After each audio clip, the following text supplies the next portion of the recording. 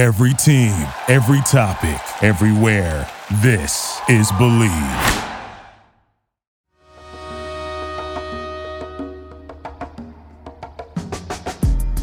You're listening to Mavs Sports Take.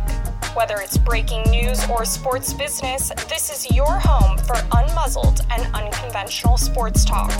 With Assistant General Manager, Director of Player Personnel, and three-time world champion on his resume, David Turner has a thing or two to teach you about pro football. At his side is Ryan Roberts, former college football player, football coach, and NFL Draft Bible's Director of Scouting. Together, they're here to take you on a deep dive into what goes on in the world of sports. Ryan and David, take it away. Welcome to Mavs Sports Take. We're episode 63 here live on Twitter, YouTube, and Facebook. We are Unmuzzled Sports Talk, focusing on the business side of sports. A lot of what you hear about and a whole lot that you also do not. And who better to bring you this news? Not myself. I'm talking about Ryan Roberts, Horizon Draft. Go check it out. I'm talking about Mr. David Turner, who's been around, to say the least. 18-year scouting vet, the NFL, CFL, and 3 straight Arena League championships with the Arizona Rattlers. Has held many positions from area scout to Blesto to director of player personnel, assistant GM. He's done everything in the business, as well as now the owner of Maverick Sports Consulting. Make sure to check out mavericksportsconsulting.com. David, we are going to be talking. Well, first we're going to be taking some mailbag questions, Matt. We're going to mix things up a little bit. But then we're going to be talking a little trades, potential trades, a lot of Deshaun Watson rumors that are coming by the wire right before we got on here, 8:30 Eastern time tonight. But as I do every single podcast, it is now the 63rd time I've asked you this. How are you? I am good. I am doing well. Back to it, back on the grind, trying to get everybody, lined up, get ready for the big push for the draft coming up. I know there's a lot of agents that are curious about if the players they're recruiting are actually going to get drafted. I know there's a lot of players that are curious if they're going to get drafted. So, like you and I were talking earlier, we're trying to put together, some good packages for everybody to make sure all the answers are there for them before they just launch into, this uncertain time between, as we know, Thanksgiving till May. And what really happens is, the HBCUs and some of the smaller colleges start wrapping up around Thanksgiving. And then, boom, here we go into bowl season and everything else. And then before you know it, the NFL draft and combine and everything else hits. So, we're trying to make sure all our customers, all our clients are taken care of before we get down the road too far. Yep, and me and David did spend some time on a Zoom call talking about the consulting side and being able to work with some agents and make sure that they are investing their money right. Tonight, we're going to be talking mailbag questions, like I kind of said before, and we're going to be talking about some of the rumors around the NFL.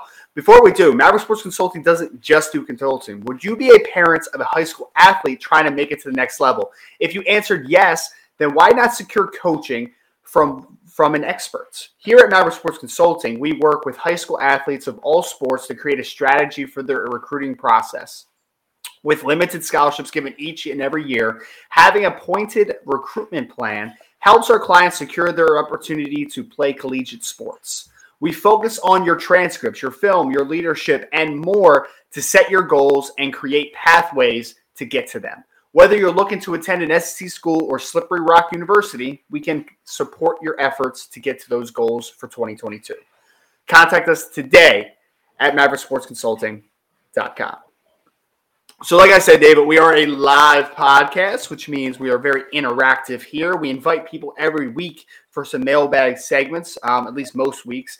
And we got a really nice turnout for mailbag questions for the week. So we thought we're going to shake it up a little bit. Usually we talk about our topics for the day. We do a little break, and then the last segment is the mailbag. But we decided we got so many great questions, and we really appreciate everybody out there. You should like, share, subscribe, and rate this podcast right now if you haven't already, if you're listening on your favorite podcast platform. So to get back to the folks, we decided to do some mailbag questions for the week. So David, I think one spot that I want to start with, and we got a lot of good ones, like I said, Jesse Fritsch, good friend of the show. You know Jesse? It's good. Good friend of the show. Good friend of the show. And he wants to know, going back to David's time on the road as an area scout, What was David's fast food place of choice on the road? And you can give me a couple, David, because I know this. I know there's going to be some probably similar fast food places that we enjoy. But also, I mean, out west, I know you guys have like In-N-Out Burger and all that good stuff. Like, I don't have that here. So I would love to hear a couple of the West Coast favorites, fast food places. Oh, man. I tried to avoid the fast food as much as possible on the road because it's such an easy trap to fall into, and gaining weight is so easy especially when you're on the West Coast scouting, because you'll have an 8 or 9 hour trip, and it's like, man, you eat some fast food middle of the day, and all of a sudden you want to take that nap, and you're behind the wheel. And, or pit stop somewhere else, maybe too. Yeah, exactly. You might got the gurgles going, and you need to stop and take care of that in an unsavory bathroom. So, I really try to avoid it. But when I gave into the cravings, I often was a Burger King guy. Okay. I would pull over, get a Whopper with cheese, enjoy some onion rings. I'm not really keen on their fries. McDonald's has much better fries, but I would do that. Or if there happened to be like if there was a larger city and there wasn't just like a little truck, some of the best diner food actually is on the interstate. You pull over and hit a diner, somewhere, and you're like, dude, this is delicious, and you're good. And that's what I try to do a lot. I would try to talk to a concierge before I left and be like, hey, between here and Albuquerque, what's the best diner to stop? And there's in the Navajo Nation, like there's this nice little diner actually that serves authentic Navajo food. So I'd stop there. It's about 4 hours in, and I would stop there and eat. There's a couple other ones that were between here and Vegas and stuff that I would stop and eat. So, I always try to stop at local joints if I could plan it out and map it out a little bit. But if I couldn't, and it was just like a pullover, truck stop type thing, often I would wait until I found a Burger King. So I need to ask about this Navajo food for a second. Is that like a lot of green chili? Is that the Navajo customs? No, right there. No. Am I completely wrong there? Okay, I'm no. There's some stuff, but like authentic Navajo taco is really delicious. Okay. Yeah, no, they have an authentic Navajo taco. It's like it's on a flat piece of like fried bread almost, but it was like really puffy and delicious. And almost resembled a tostada a little bit more than a taco. Okay. But they're really big, and again, the way they season the meat and everything is a lot different. So that was good. Or they had different dishes. I can't remember now. It's been a few years. I wasn't expecting that question, Jesse. I'm sorry. No, it's okay. I wish I could have looked it up, because then I would have been like, oh, yeah, there was this diner and that diner, and I could plug them right now. But there was just places that had authentic, foods along the way. And out here on the West Coast, I mean, there's a lot of, Spanish and Mexican food, little Mexican joints, little taquerias that you would dip into, and that would be conducive to that town, and be really good tacos or really good burritos and morning breakfast stuff. I found Snooze. I mean, Snooze is kind of a chain out here now on the West Coast. But the first time I found it, a buddy that worked for the Broncos told me about it in Denver. I had never heard of it before, and it was like a modified. It was like a yuppie diner almost. And so I pulled in there and had one of the best breakfasts I ever had. At a Snooze right before I got on the road and head down to Pueblo. I had to ride down to Pueblo that day. So, I mean, it was awesome. It was great food. Now there's Snoozes over here by my house, and there's a lot in Arizona. So, I'll stop by and be able to get a chance to stop in there. And, but the first time I ever ate was in Denver, Colorado, based off the recommendation of one of my buddies who works for the Broncos.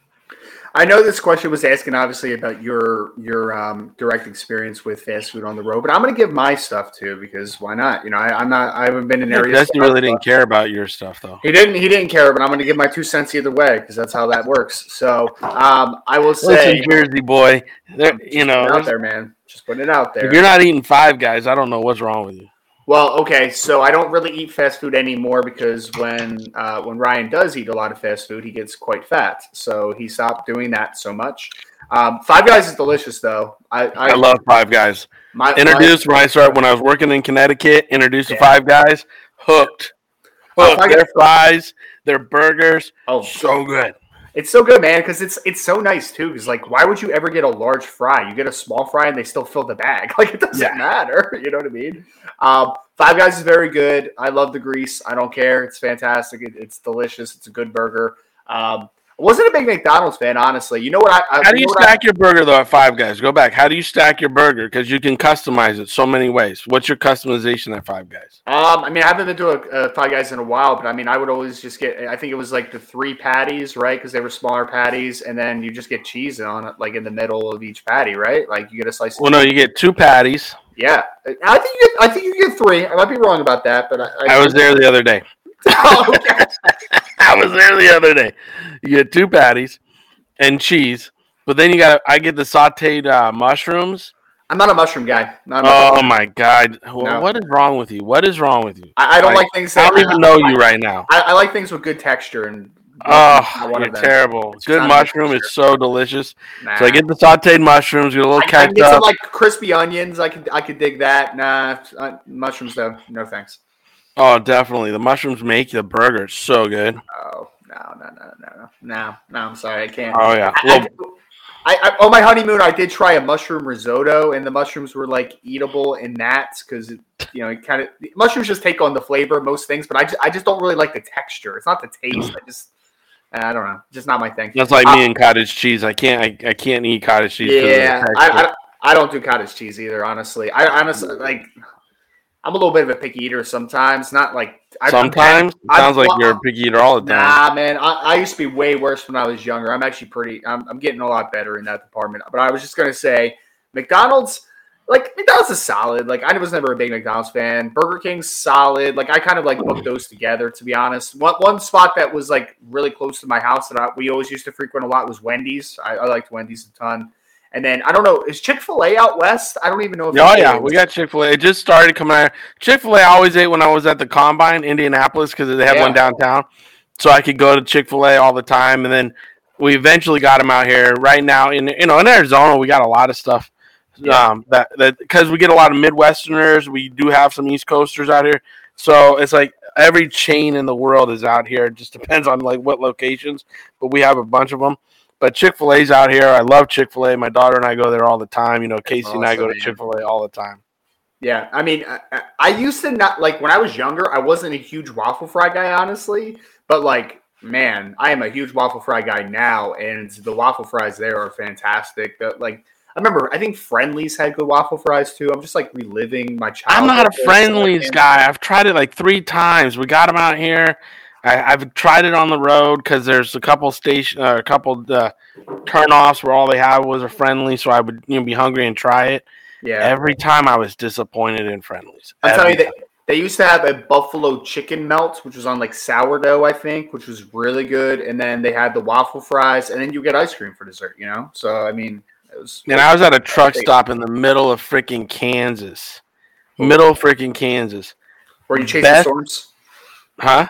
Were you chasing storms or? Oh, okay. No, I was out there. I was at Fort Hays. It was when I was scouting Nate Shepard. Yeah. And freaking, I was driving to Fort Hays from Denver. And there was a truck stop. I pulled over. It was just that time of day. I was starving. I pulled over and I had the best meatloaf in the world. Like the fluffiest freaking mashed potatoes. It was like unbelievable. I was sitting there I was like, God, what smells good? And I saw her I saw them bringing stuff out. And I was just like, man, what's that guy just got? And she's like, oh, that's our meatloaf. Everybody loves our meatloaf. I was like, serve it up. And I'm talking like a big Midwestern plate now. Big Midwestern plate. Oh, I was so happy after that. I smoked the biggest cigar on the road. I got a cup of coffee to go. I was so happy. It was so good. Dude, that's another thing that's grown on me as I got older. I'm a big fan of meatloaf now. Like I think when I was like growing up, I was like, it's fine. But I make a good meatloaf, to be honest. I love the spicy ketchup sauce thing or whatever that you put on top, dude. It's so good. It's fantastic. I don't do spicy. I just do the regular tomato. I do regular tomatoes. I do like Italian style tomatoes on top. What, like pureed or like? No, like diced. Oh, diced tomato. Wow, really? You know what's good with diced tomatoes? I was talking about this the other day because we were playing this game where like it was you had to kind of pick the best pizza toppings or something like that. And I remember when I used to coach high school ball my first couple years, the one time, and I thought this was weird at first. It was we would do our game planning on Monday nights, and we would order pizza and all that type of stuff. And it was a white pie with diced tomatoes on the pie, and it was really good. Just to throw that quick one out there. Big pizza guy, so throw it out there. McDonald's, meh, they're fine. Burger King. The best at McDonald's is at breakfast. I'll be honest. The best at McDonald's is at breakfast. It was good back in the day. It was good. The pancakes and sausage, all that good stuff. Yeah, I used to like Burger King's breakfast too when I was really young. We used to stop there all the time, and I would get like the French toast and all that stuff. It was pretty good. It wasn't too bad. I got a gal on TikTok telling me that Jersey pizza is the best pizza. She's not wrong.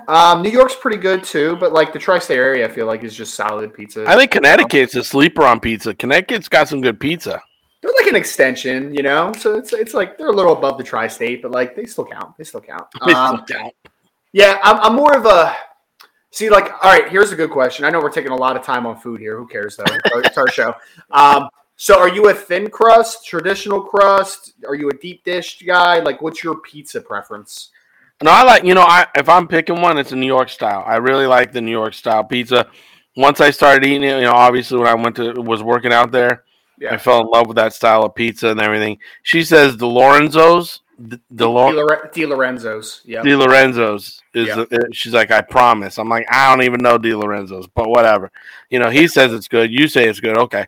But no, I mean, there's this place out by my son out in Howard Beach. Yeah, it's called Gino's Pizzeria. Okay. They got every style you want. They got what's called grandma slices, which is old school Sicilian style. Mm-hmm. And I mean, their toppings are amazing. Everything's fresh. If you're in the New York area and you're out by Howard Beach, go to Gino's. I mean, anybody can direct you to Gino's. It's like the best pizza on the block right down there. I'll give you 3 spots. Ready? Three different things. 3 different info on pizza for a second. We always used to get because my mom is full Italian, so that side is the Italian side, right? Like we don't call it sauce, we call it gravy. That's like what they are, right? Kashi's Bakery here in New Jersey. I have not had it in a very long time, but if we're talking about Sicilian style pizza, fantastic. Go to Kashi's Bakery. There's a quick plug for Kashi's. Maybe they should sponsor the podcast next time. Send a pizza. That's all they need. We'll be fine. All right. So then, if people are familiar with Pennsylvania for a second, I used to have an uncle that used to live in Manayunk, which is like a little bit of an outskirt of Philadelphia. It's a little further down. I actually think it's northeast. I don't know. Anyway, so Manayunk are famous for their tomato pies. Okay, tomato pies, which is fantastic. It's again Sicilian style. Just tomato on, the tomato sauce or whatever, and then they just sprinkle a little bit of cheese. Very good. And then my last thing is Tacconelli's Pizza here. Do they put a little onion on it? Do they put a little cheese and onion? No, not usually. I'm sure they could crush a little onion or a little garlic. They definitely put a little garlic. No, the best one is when they crush the tomato pie when they crush a little bit of the green onion in it. Oh no, they definitely don't. Oh, it's so good. So good. All right, that's on the to-do list then. I'll write that down on my imaginary notebook here. And then the last thing, I'm sorry, Tacconelli's Pizza. So I went to school with a kid named Vince Tacconelli, whose family owns this, and they are in Maple Shade, New Jersey, but I think they actually have another spot now. They're kind of expanding a little bit.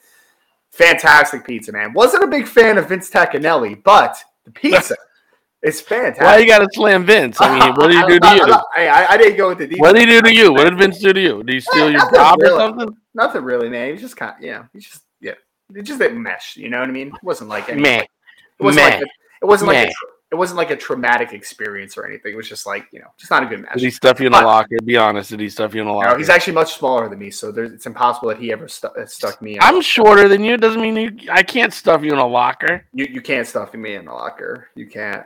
This guy. Listen to this guy. I'm just telling you that you can't. Anyway, so Tacanelli's Pizza, they have this spicy marinara, and it is fantastic. I'm a big spice guy. I guess you're not a big spice guy. But I don't do the spicy like you. I know you do. You like the spicy stuff. I don't do the spicy stuff. I do. We just spent so we started. It's 19 minutes in now. We covered one of these questions. So let's get on to a different question, David. I like that conversation. That was fantastic.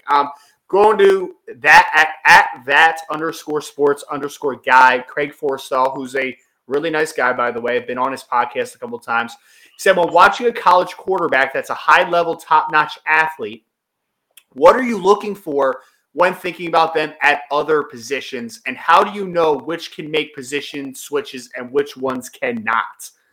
That's a good question, David. That's a very interesting question. So obviously our minds are going to the Julian Edelmans of the world.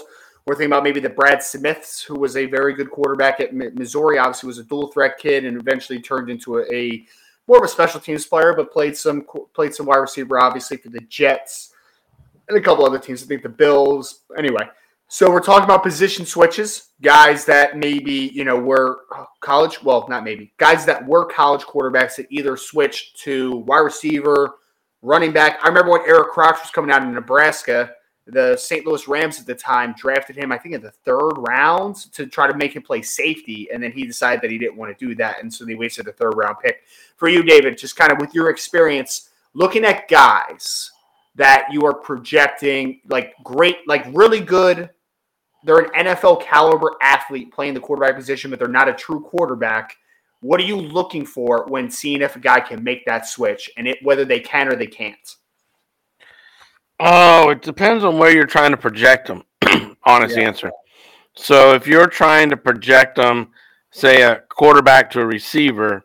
Yeah. I did this a few years back with a New Mexico quarterback, and I was watching him as he ran the ball, as they gave him quarterback runs, as he did some things, and I visualized him catching the ball and then running after the catch and then going, does that look like a receiver that I would want on my team running after the catch? Right. Okay.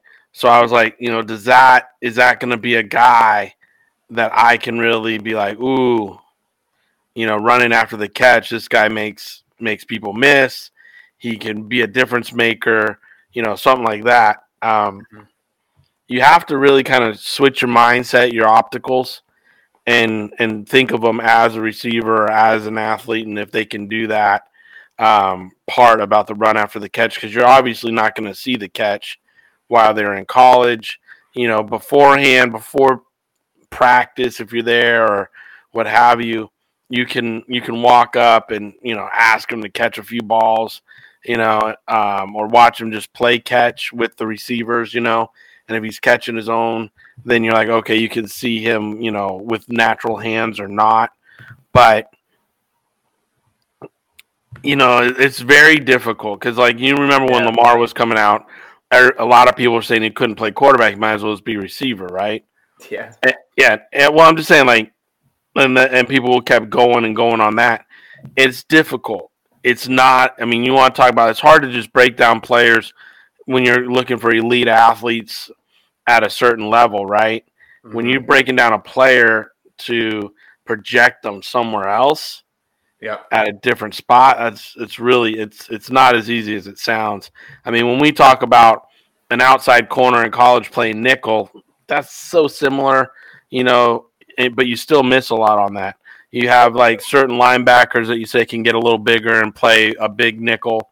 But again, you miss on those.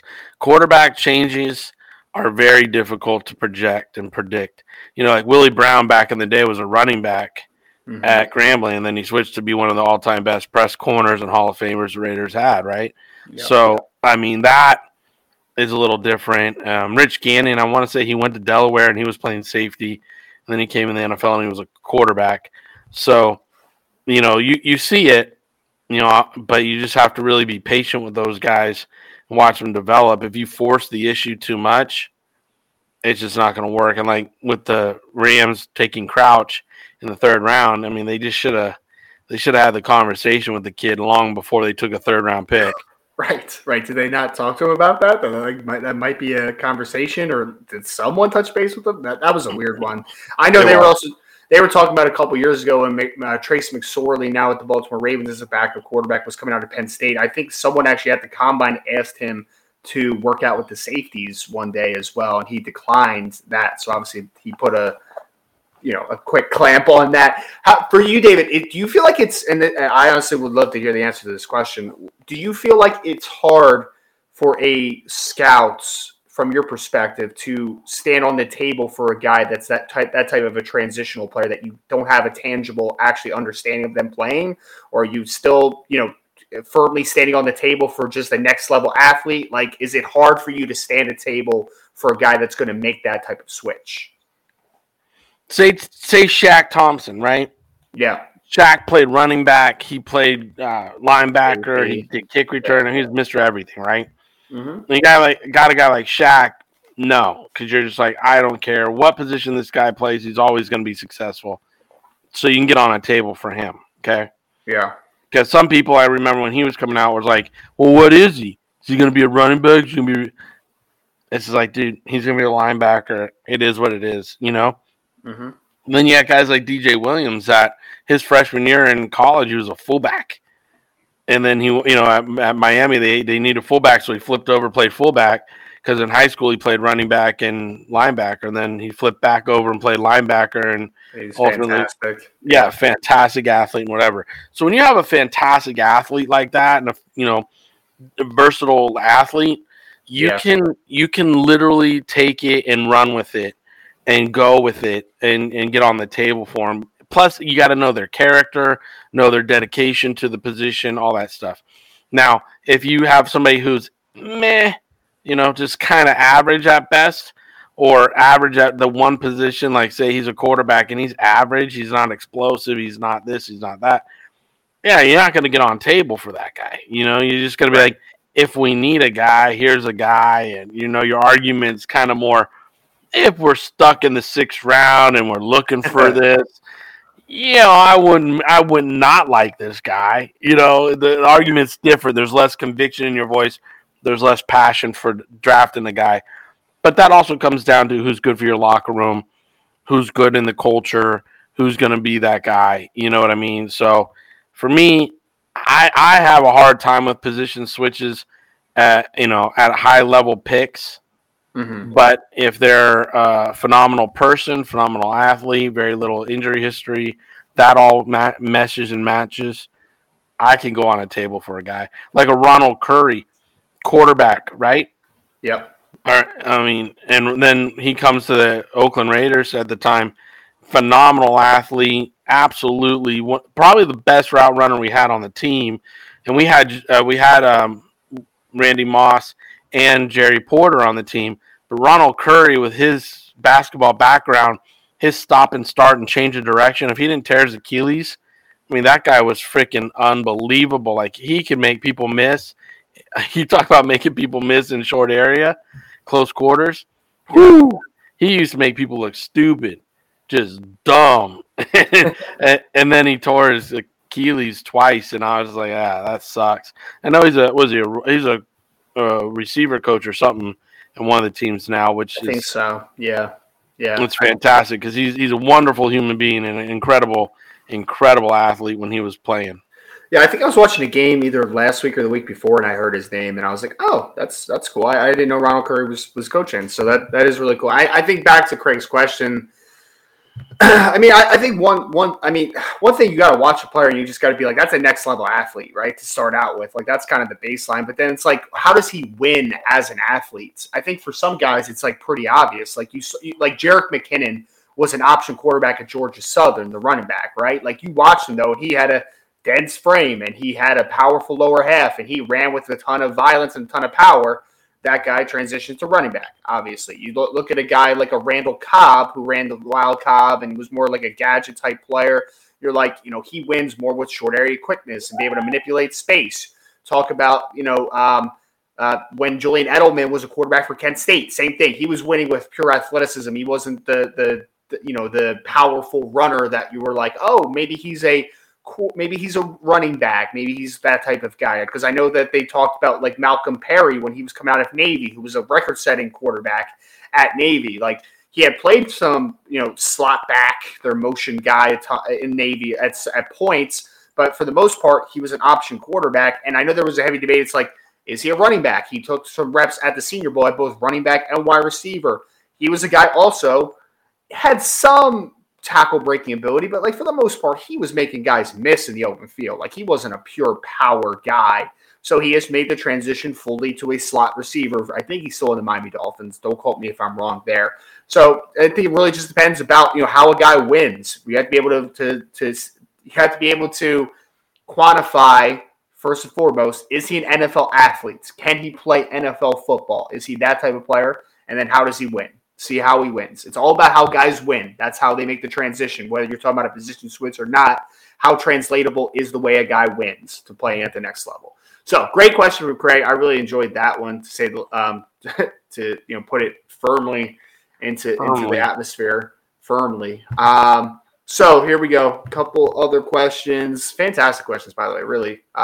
We had Carrie Anderson at Jakari Anderson 3. Who asked, I think this one is more directed towards me. He said, do you think journalism is a bad way to go major-wise if I'm trying to get into the same field as you? And it was on my post, so I'm assuming that he's talking about me. So, it's a great question. Talking about you being a teacher?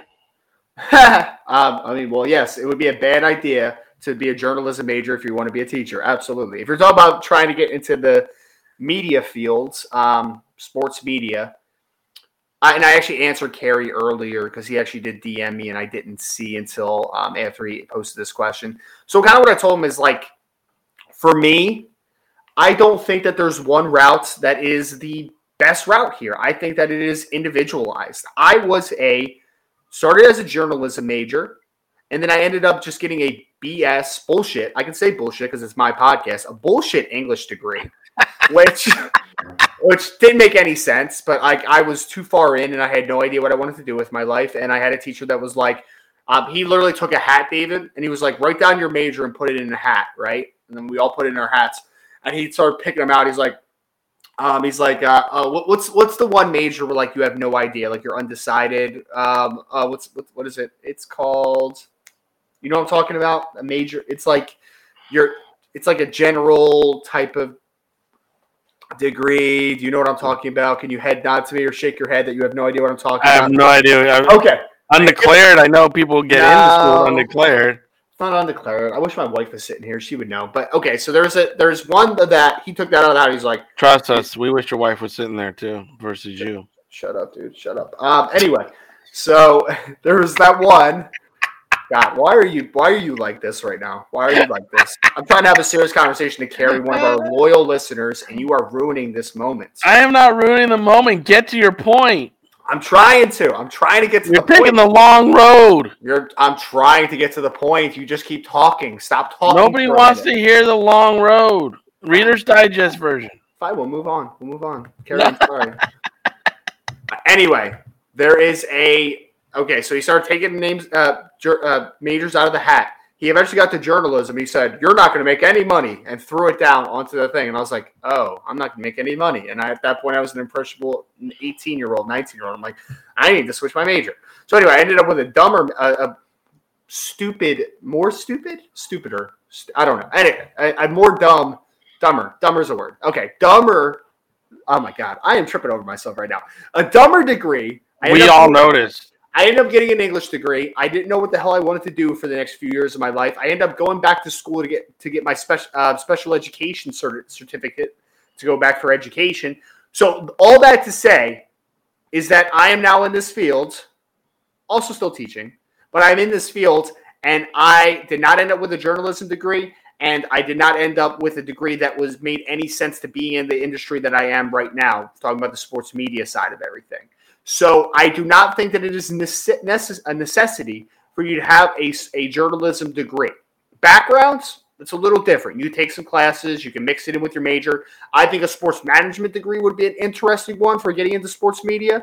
I think journalism would help. I think that all of them could work together, but the long and short of it is to say that I don't think it's a necessity. I think you carve your own path and then you make it work, is what I think. So there's that. Shut up, David. Moving on to the next question. We're talking Miami Dolphins.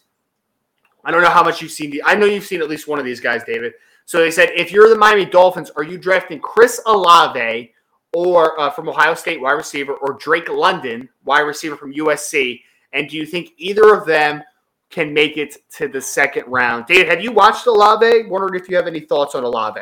I know I like Olave a lot. And I watched London too, obviously being out here on the West Coast. So I know both these players really well. I would draft Chris Olave, but I don't think he makes it to the second round. London maybe, because I don't think London's going to run the 4.4. I think London's going to hit a 4.52, 4.55. Olave's got a shot at hitting a 4.48, 4.47. I really do. I've watched him run some patterns deep, and I think he's got a little bit of build-up speed. He doesn't have that instantaneous jump-on-you type explosion off the line, but he builds it up a little bit. And I think he'll surprise some people once he trains and he gets to the combine. I think he gets the 4.4, and at his size and catching ability and acrobatic ability to catch and track the ball, I think Olave goes first round. London would be the one I think falls to the second round. If he's asked me which one of those two is, I would say London would be the one who falls to the second round. If I'm the Dolphins, though, I'm drafting offensive line in my first 3 picks because their offensive line is awful. And as we're seeing, look at what's going on with Kansas City Chiefs. They lost both their tackles, right? And now, Patrick Mahomes can't sit back there and pluck people apart. One interception's come from inside the pocket. The rest have come from outside for him. So until you protect your quarterback, it really doesn't matter who you're throwing to. People can point to the Bengals all day long. I still think they should have taken, the Penei Sewell, and then they could have picked up other receivers. Chase is amazing. He's amazing. But like Ryan stated, he was a luxury pick for a team that really doesn't have luxuries, because your quarterback keeps getting abused. So, how many hits is he going to take in a 17-game season? Jamar Chase is amazing to watch. Don't get me wrong. I love watching him. But at the same point, guys, you got to protect your quarterback. Dude, I would say one thing. Sorry to cut you off. Man, I was so right about Jamar Chase. There was this big thing for like several months because he was an opt-out guy. They're like, oh, he doesn't play well against press. He doesn't do this. He doesn't do that. My guys, he has over 800 yards in his first 7 games. Just wanted to throw that out there. You can finish. Sorry. No, I don't like guys who opted out. You know that. I know that. I was on that train too, but I liked Chase when I broke his film down, as you know. I liked Chase a lot. I thought he was a fantastic talent. Yes. I was just at the spot, at the pick. That's where my problem was, right? I know we got to move on to the next stuff, but for me, if I'm the Dolphins, I'm literally looking hard in offensive linemen, drafting offensive linemen, getting young talent, because Ryan made the statement before we went on the air. They really don't have – they might have one guy that's young that they can build around. The rest of their offensive line is horrible. It's awful. So if you're a Miami Dolphins fan, I would hope that there's good offensive linemen in this draft so they can go get 1 or 2 of them early and build with them. Because the Niners did that when they were on their championship runs. They had Staley at 1 tackle. I want to say they had Deuce, Latui, and Brown. All 3 of them were first-round picks. And then they wound up having a solid offensive line for 5 years, right, or something like that. So that's what you would hope to do, is get a couple good offensive linemen, build around them, and protect your quarterback, and then draft the kid, the skill stuff in the second and the third, fourth round. Yeah, I would agree as far as I don't think that wide receiver in the second round would be a fantastic selection for the Dolphins, considering what the state of the offensive line is. I would agree 100% on that. Well, comparing Olave to London, David, I'm actually the complete opposite here. I will tell you this, man. I watched London this past week against Notre Dame. I was so hesitant on him in the summer because I'm like, I just didn't see a ton of separation. And I'm like, he's a big body guy. And we've gotten fooled by some of these guys recently that have been the pure contested catch guys. I have a comparison for Drake London. First of all, I'm fully in. I just put this on Twitter actually earlier. It's funny that this question came up. I am all the way in on Drake London, man. He reminds me of Brandon Marshall. I really like Drake London. First of all, he has a wide receiver. He has a basketball background, and that pops up. The dude can jump through the roof. Like, it is easy to see that. And he does all the things that you would consider, the catch point receivers. He can win above the rim. He can stack with his length. He's not a true burner. I agree with you. 4.52 to 4.55 sounds about right. I would agree with you on that. But the thing that I think really separates him, man, is he plays with absurd physicality. Absurd. Yards after catch, super physical, competitive all over the football field, wins on multiple levels of the field. I think that this might be Brandon Marshall. I really do. I was hesitant on him. I think London's going to be a top 20 pick. That is my claim here. I think he's going to go top 20. Just remember I said it. We can revisit this in April, but I think that he's going to go very high. Olave, on the other hand, is a guy that I think is as solid as you're going to get from a wide receiver. Number 2 option, number 3 option in offense in a passing game. I think that he is rock solid for the next 8 to 10 years. Like, I think that he's going to be a 800 to maybe 1,000-yard receiver in most years. I also do think there's some limitations to him. I don't think that there's play strength. I think that he has a wiry frame that I don't think has a ton of strength to it. I think that he's a really good route runner. I don't think he has any ability to win above the rim. I don't think that he's a great contested catch guy. I think he's a very good secondary option. I do not see a number 1 option there, but I think that London can be. So I actually think that Chris Olave is the guy that is more likely to fall to the second, because I think that he is going to get overshadowed in what is another good wide receiver class. We got Garrett Wilson in Ohio State himself that might overshadow him a little bit, playing with Olave. You got Treylon Burks from Arkansas. I think there's guys that have better traits that are going to kind of rise a little bit to the top of the class. But also, I think Olave is a rock-solid player in the second round. So there's my call. Mark it. We're opposite. We're opposite on that one. We are 41-14 into the episode 63. Mark it down if you're watching today. Last question, and we're going to get into some Deshaun Watson talk. Here we go. Lee Wakefield, at Wakefield 90. He is, I believe, a Los Angeles Chargers fan. He said, if you're Tom Telesco, who is your ideal realistic first-round selection in the 2022 NFL Draft? So I'll write off a couple names, David. I think that just understanding the positions that I think that are on the table for LA. First of all, you have your quarterback for the foreseeable future. You have a good stable of running backs. Your wide receivers are good to go. Keenan Allen and Mike Williams, all those dudes. I think that you lost Hunter Henry this offseason, so like tight ends, maybe. I think that Rashawn Slater is actually playing very well at left tackle so far, and their offensive line is very improved. Corey Linsley at center. But I think right tackle is a spot that definitely could be upgraded. Defensively, I mean, defensive tackle is probably a spot. Linebacker's decent, but I think corner, defensive tackle, tight end, and right tackle are my biggest needs for the LA Chargers. Is there one that I'm missing, or do you mostly agree with me? No, I think for me, I would pick I'm looking at the draft right now. I don't know if there's a right tackle first rounder. I don't know if there's a tight end that's a first rounder. No, I would say that there's definitely not a tight end. So I would zone in on cornerback or pass rusher, being honest, because you got Joey, right? But opposite side, or a linebacker that's a good blitzer, or maybe a inside rush guy that can get upfield and get in quarterbacks' faces. Yeah. But just someone to help out Bosa a little bit more and get more pressure on the quarterback, or corner, which will buy him more time to get to the quarterback. I think when I watched them this year, I think they need a little bit more heat on the quarterback. And And that can come from giving him more time by having a better corner cover, or it can go the other way, which is finding someone who could flash in there faster to go opposite side of Joey Bosa.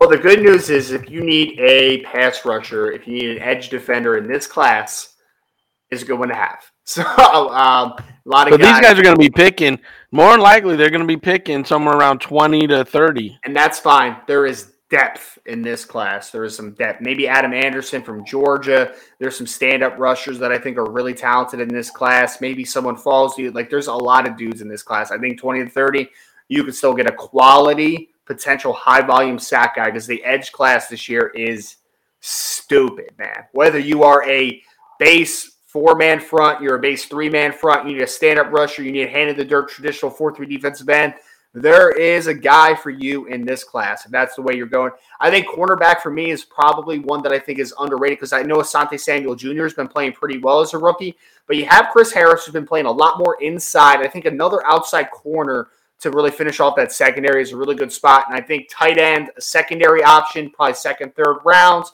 Right tackle, though, was actually one that I gave them in a mock draft recently just because the board actually felt pretty well for them to get a right tackle in that range. A little more of a developmental guy, but I think he's got some upside. And I think to finish off, find your bookends for Herbert, your franchise quarterback, obviously, I think is never a bad thing. So I think I'd go corner first round, though, or pass rusher. Then second round, focus in on the right tackle. Because what I've seen this year, I don't see a right tackle that I'm like, ooh, like this is a guy. Yeah, it's not a great offensive tackle class, in my opinion, in general. I think there's two guys at the top that are pretty good, and I think that it kind of tapers off.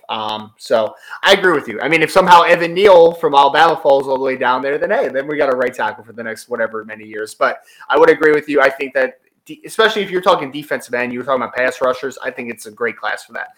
Want to thank everybody that gave us those questions. For the last 10, 15 minutes, we want to talk about Deshaun Watson and the continued drama that is surrounding his potential departure from Houston. Before we do, have you secured any sponsorships with your name, image, and likeness yet? No. What's keeping you from earning money or gaining products today? Probably access to companies. Maverick Sports Consulting can connect those dots for you. We believe in the power of athletes making a living off of their likeness while going to college. If it's simply that you don't have access to companies, don't let that keep you from being successful. Contact us at Maverick Sports Consulting so we can help you navigate your path to gaining corporate sponsorships for your collegiate career. An athlete's earning potential is limited. Why wait until tomorrow to start earning today? It doesn't matter what sport you play. We help all our clients achieve their goals. Just contact us at Maverick Sports Consulting. TikTok, the clock is ticking. So I want to talk about Deshaun Watson for the last segment of the day. David, of course, we were talking about this earlier. We're like, all right, let's talk about some trade candidates. Let's talk about Deshaun Watson. And then, of course, right before we get on here, again, on a Tuesday, 10/26/2020, October 26th, Deshaun Watson news. Again. Apparently, there is a deal in place to go to Miami, but it is not going to be finalized until they are A-okay with the off-the-field stuff. So, David, let's just kind of dive into the recent news. For me, I'm looking at this news, and I'm just saying it's not going to happen. Like, you're telling me that you need to check off this major issue where there's 20-plus lawsuits against him, where multiple women about sexual harassment, and you're telling me that, as soon as we get past that, then we have a deal in place. Not going to happen. I think there's zero chance that this happens with the Miami Dolphins. Well, the biggest thing is not just sexual harassment, it's sexual assault in some of the cases. It's not just sexual harassment. It's not like he said something inappropriate. There was actual assault. Yes. And this is what gets me. We sit here and we talk about if he's going to get traded, they got to sign this off. Why is he not on the commissioner's exempt list right now? And the reason that Adam Schefter and all the talking heads are saying why he's not on the commissioner's exempt list is because he's not arrested. Okay, that's the big thing. Like, these are all lawsuits, but he's not arrested, and he's not accused of a violent crime. Now, that to me is interesting because a sexual assault, and again, I get what the essence is they're talking about. He's not been arrested or anything for like domestic violence or hitting a woman or physically like I wouldn't say that, but he's not like there was no like trip to the hospital, right? Right. Like what happened here were sexual favors that were I would say coerced and out of the young ladies is what he's being accused of. Right. And that's assault. That's still an assault. And so when the word assault's applied, I don't understand how the commissioner can keep him off his exempt list, because that is a violence. Violence is assault. So when you're assaulting someone, that is violent. You don't just again, if I spit on you, that's an assault. Absolutely. That's absolutely an assault.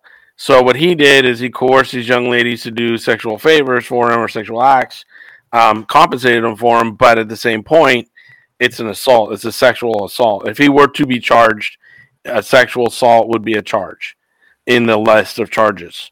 Now, how that all is going to play out, I don't know. I don't know. I mean, I think it's a murky water anyways. Like, I really don't understand all of it, with the lawyer being connected to the ownership of the Texans and all these young ladies coming out at once. And it was when Deshaun was trying to get traded, and now that was going to be not get traded. Like, I really don't know. And it's been lingering forever to get, all figured out.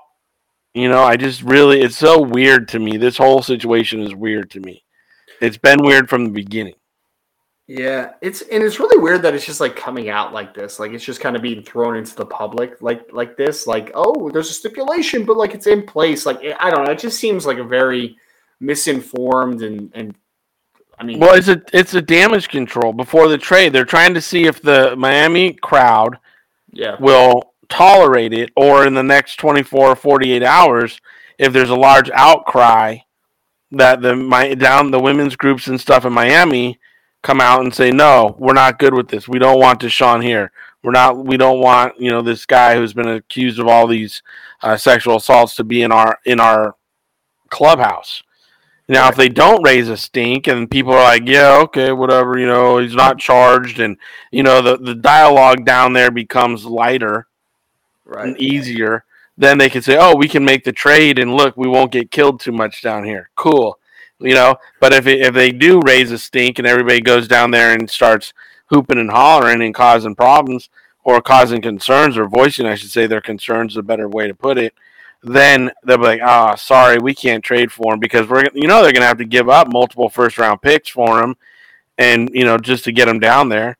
So it's not like you're giving up just, a 2.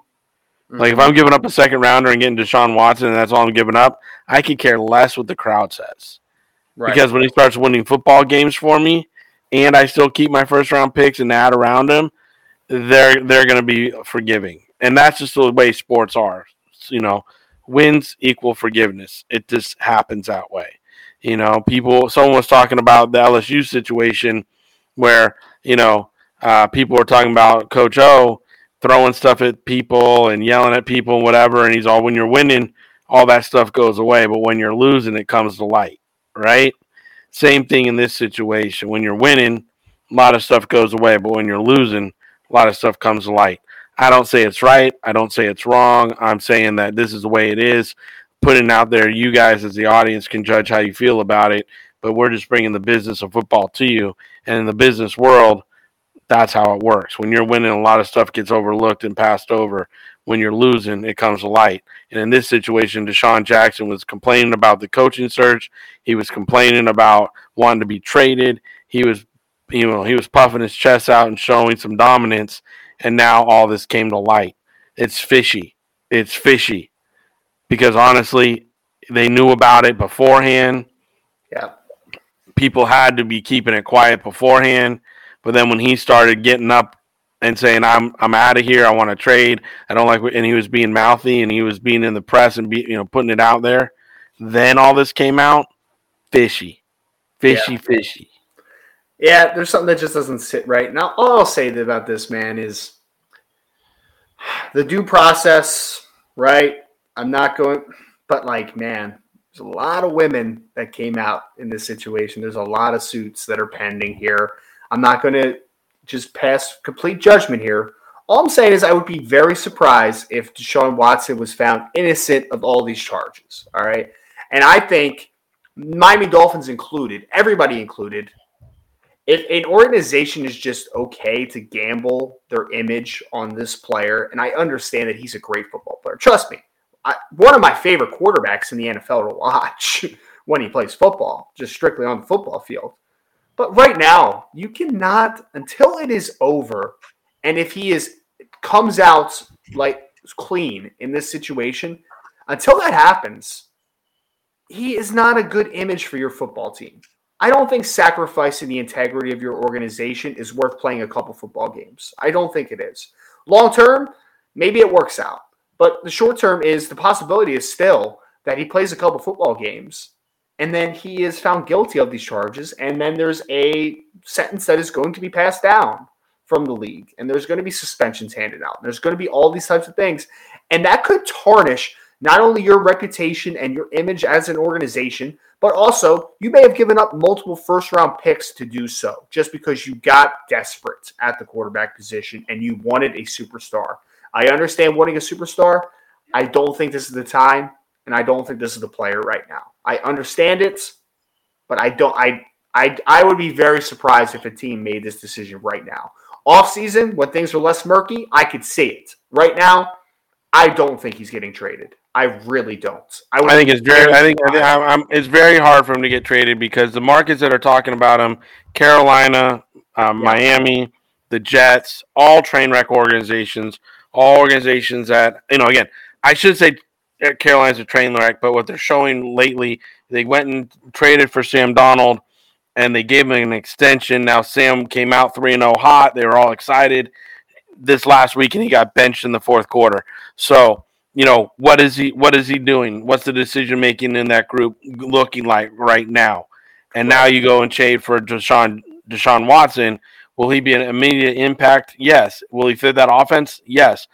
But again, I think this was mismanaged by the Houston Texans from the beginning because they had to know this stuff was going. Instead of them letting it get out, they should have traded him. It was right after the Matthew Stafford trade. I said, they missed trade him. They missed the window, man. Because that would have set the bar really high. They could have got multiple first-round picks, second-round picks. They probably could have got 6 or 7 picks for this guy or 5 picks and 2 players. Like, it could have been a massive, massive, massive trade. And then let things come to light once he was on the other side over at the other place and let them deal with it. But no, it was mismanaged from the beginning. So, you know what? It's just awful that they waited and again, they were trying to ask for too much back then.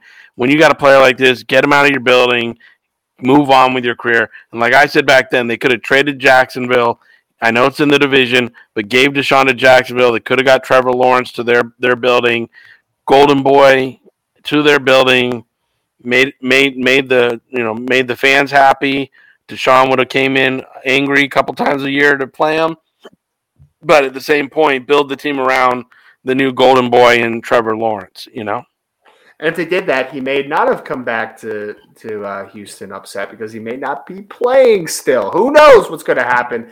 Either way, we're going to be following closely. We're going to be following closely with the trade deadline coming up of potential trades. Obviously, Zach Ertz just went from Philly to Arizona. He just went from 2-5 Philly to 7-0, 6-0, whatever they are. I think 7-0, 7-0 Cards now, and he scored a touchdown his first game. And he did, and he's been struggling with the Eagles over the last couple of years too. Because it was just dysfunctional, and I don't think he really wanted to be there. But either way, had a nice first game with the Arizona Cardinals. So feel good about that for Zach Ertz to get out of what is a dumpster fire over the last couple of years. Let's call it what it is for the Philadelphia Eagles. But we'll be diving more into that over the next couple of weeks. As far as some other topics, we have some great interviews that are also lined up already. Look forward to unveiling all this stuff and unveiling the new thing that me and David are working on from the consulting side. I think it's going to be really exciting. I'm going to give David the final word here in a second. I would just like to ask you for my final word. Like, share, subscribe, rate, support the podcast, continue to let it grow. We have great plans for this show, and I know we've had a lot of great support in the past, so I do really appreciate you all so much, and we would appreciate that continued support. David Turner, final words of the night, my friend. What do you want to leave us with? Final words tonight is, you know what? I'm seeing a lot of negativity. Knock it off. A lot of people are being negative with other people. A lot of people are drawing lines with other people. Knock it off. Let's just figure it out, come together, and start to enjoy life. And stop putting the negative out there. It might get you 1,000 likes or something, but at the same point, you're putting the negative out into the world. Start promoting the positive and what's going on in the world. Start promoting the positivity of things. Like tonight, we spent 20 minutes talking about pizza. All right? We spent 20 minutes talking about pizza. Enjoy those conversations. Enjoy those times with your family. Enjoy with the holidays coming up. We're under a month from Thanksgiving. Plan accordingly. Be flexible. Be considerate of everybody, and really start getting into the holiday season in spirit inside your heart and your soul. Because right now I'm seeing a lot of negativity, and it's coming out in the last 3-4 weeks, even more so. And it's really starting to drive me nuts because, I want everybody to just enjoy life, enjoy football, enjoy pizza, and enjoy each other. So that's my final thought is knock it off, find the positive in your life, promote that, and keep everybody healthy and safe. Well, I think that's a good way to end the show. Tomorrow is also my birthday, so wish me a happy birthday on Twitter. Happy birthday tomorrow on Twitter. It's also my daughter's 9-month birthday. I don't know how you phrase that, but she's 9 months tomorrow. So make sure to wish her happy 9 months. I don't know how that works. Okay, anyway, join us next week. Mavs Sports Take. We'll be on episode 64 next week, bringing you some great insight into the sports world, business side of everything. Things that you hear about, things that you don't. We'll be live, same time, same place, 8:30 Eastern Time, Tuesday night. Thank you all so much. Look forward to talking to you next week.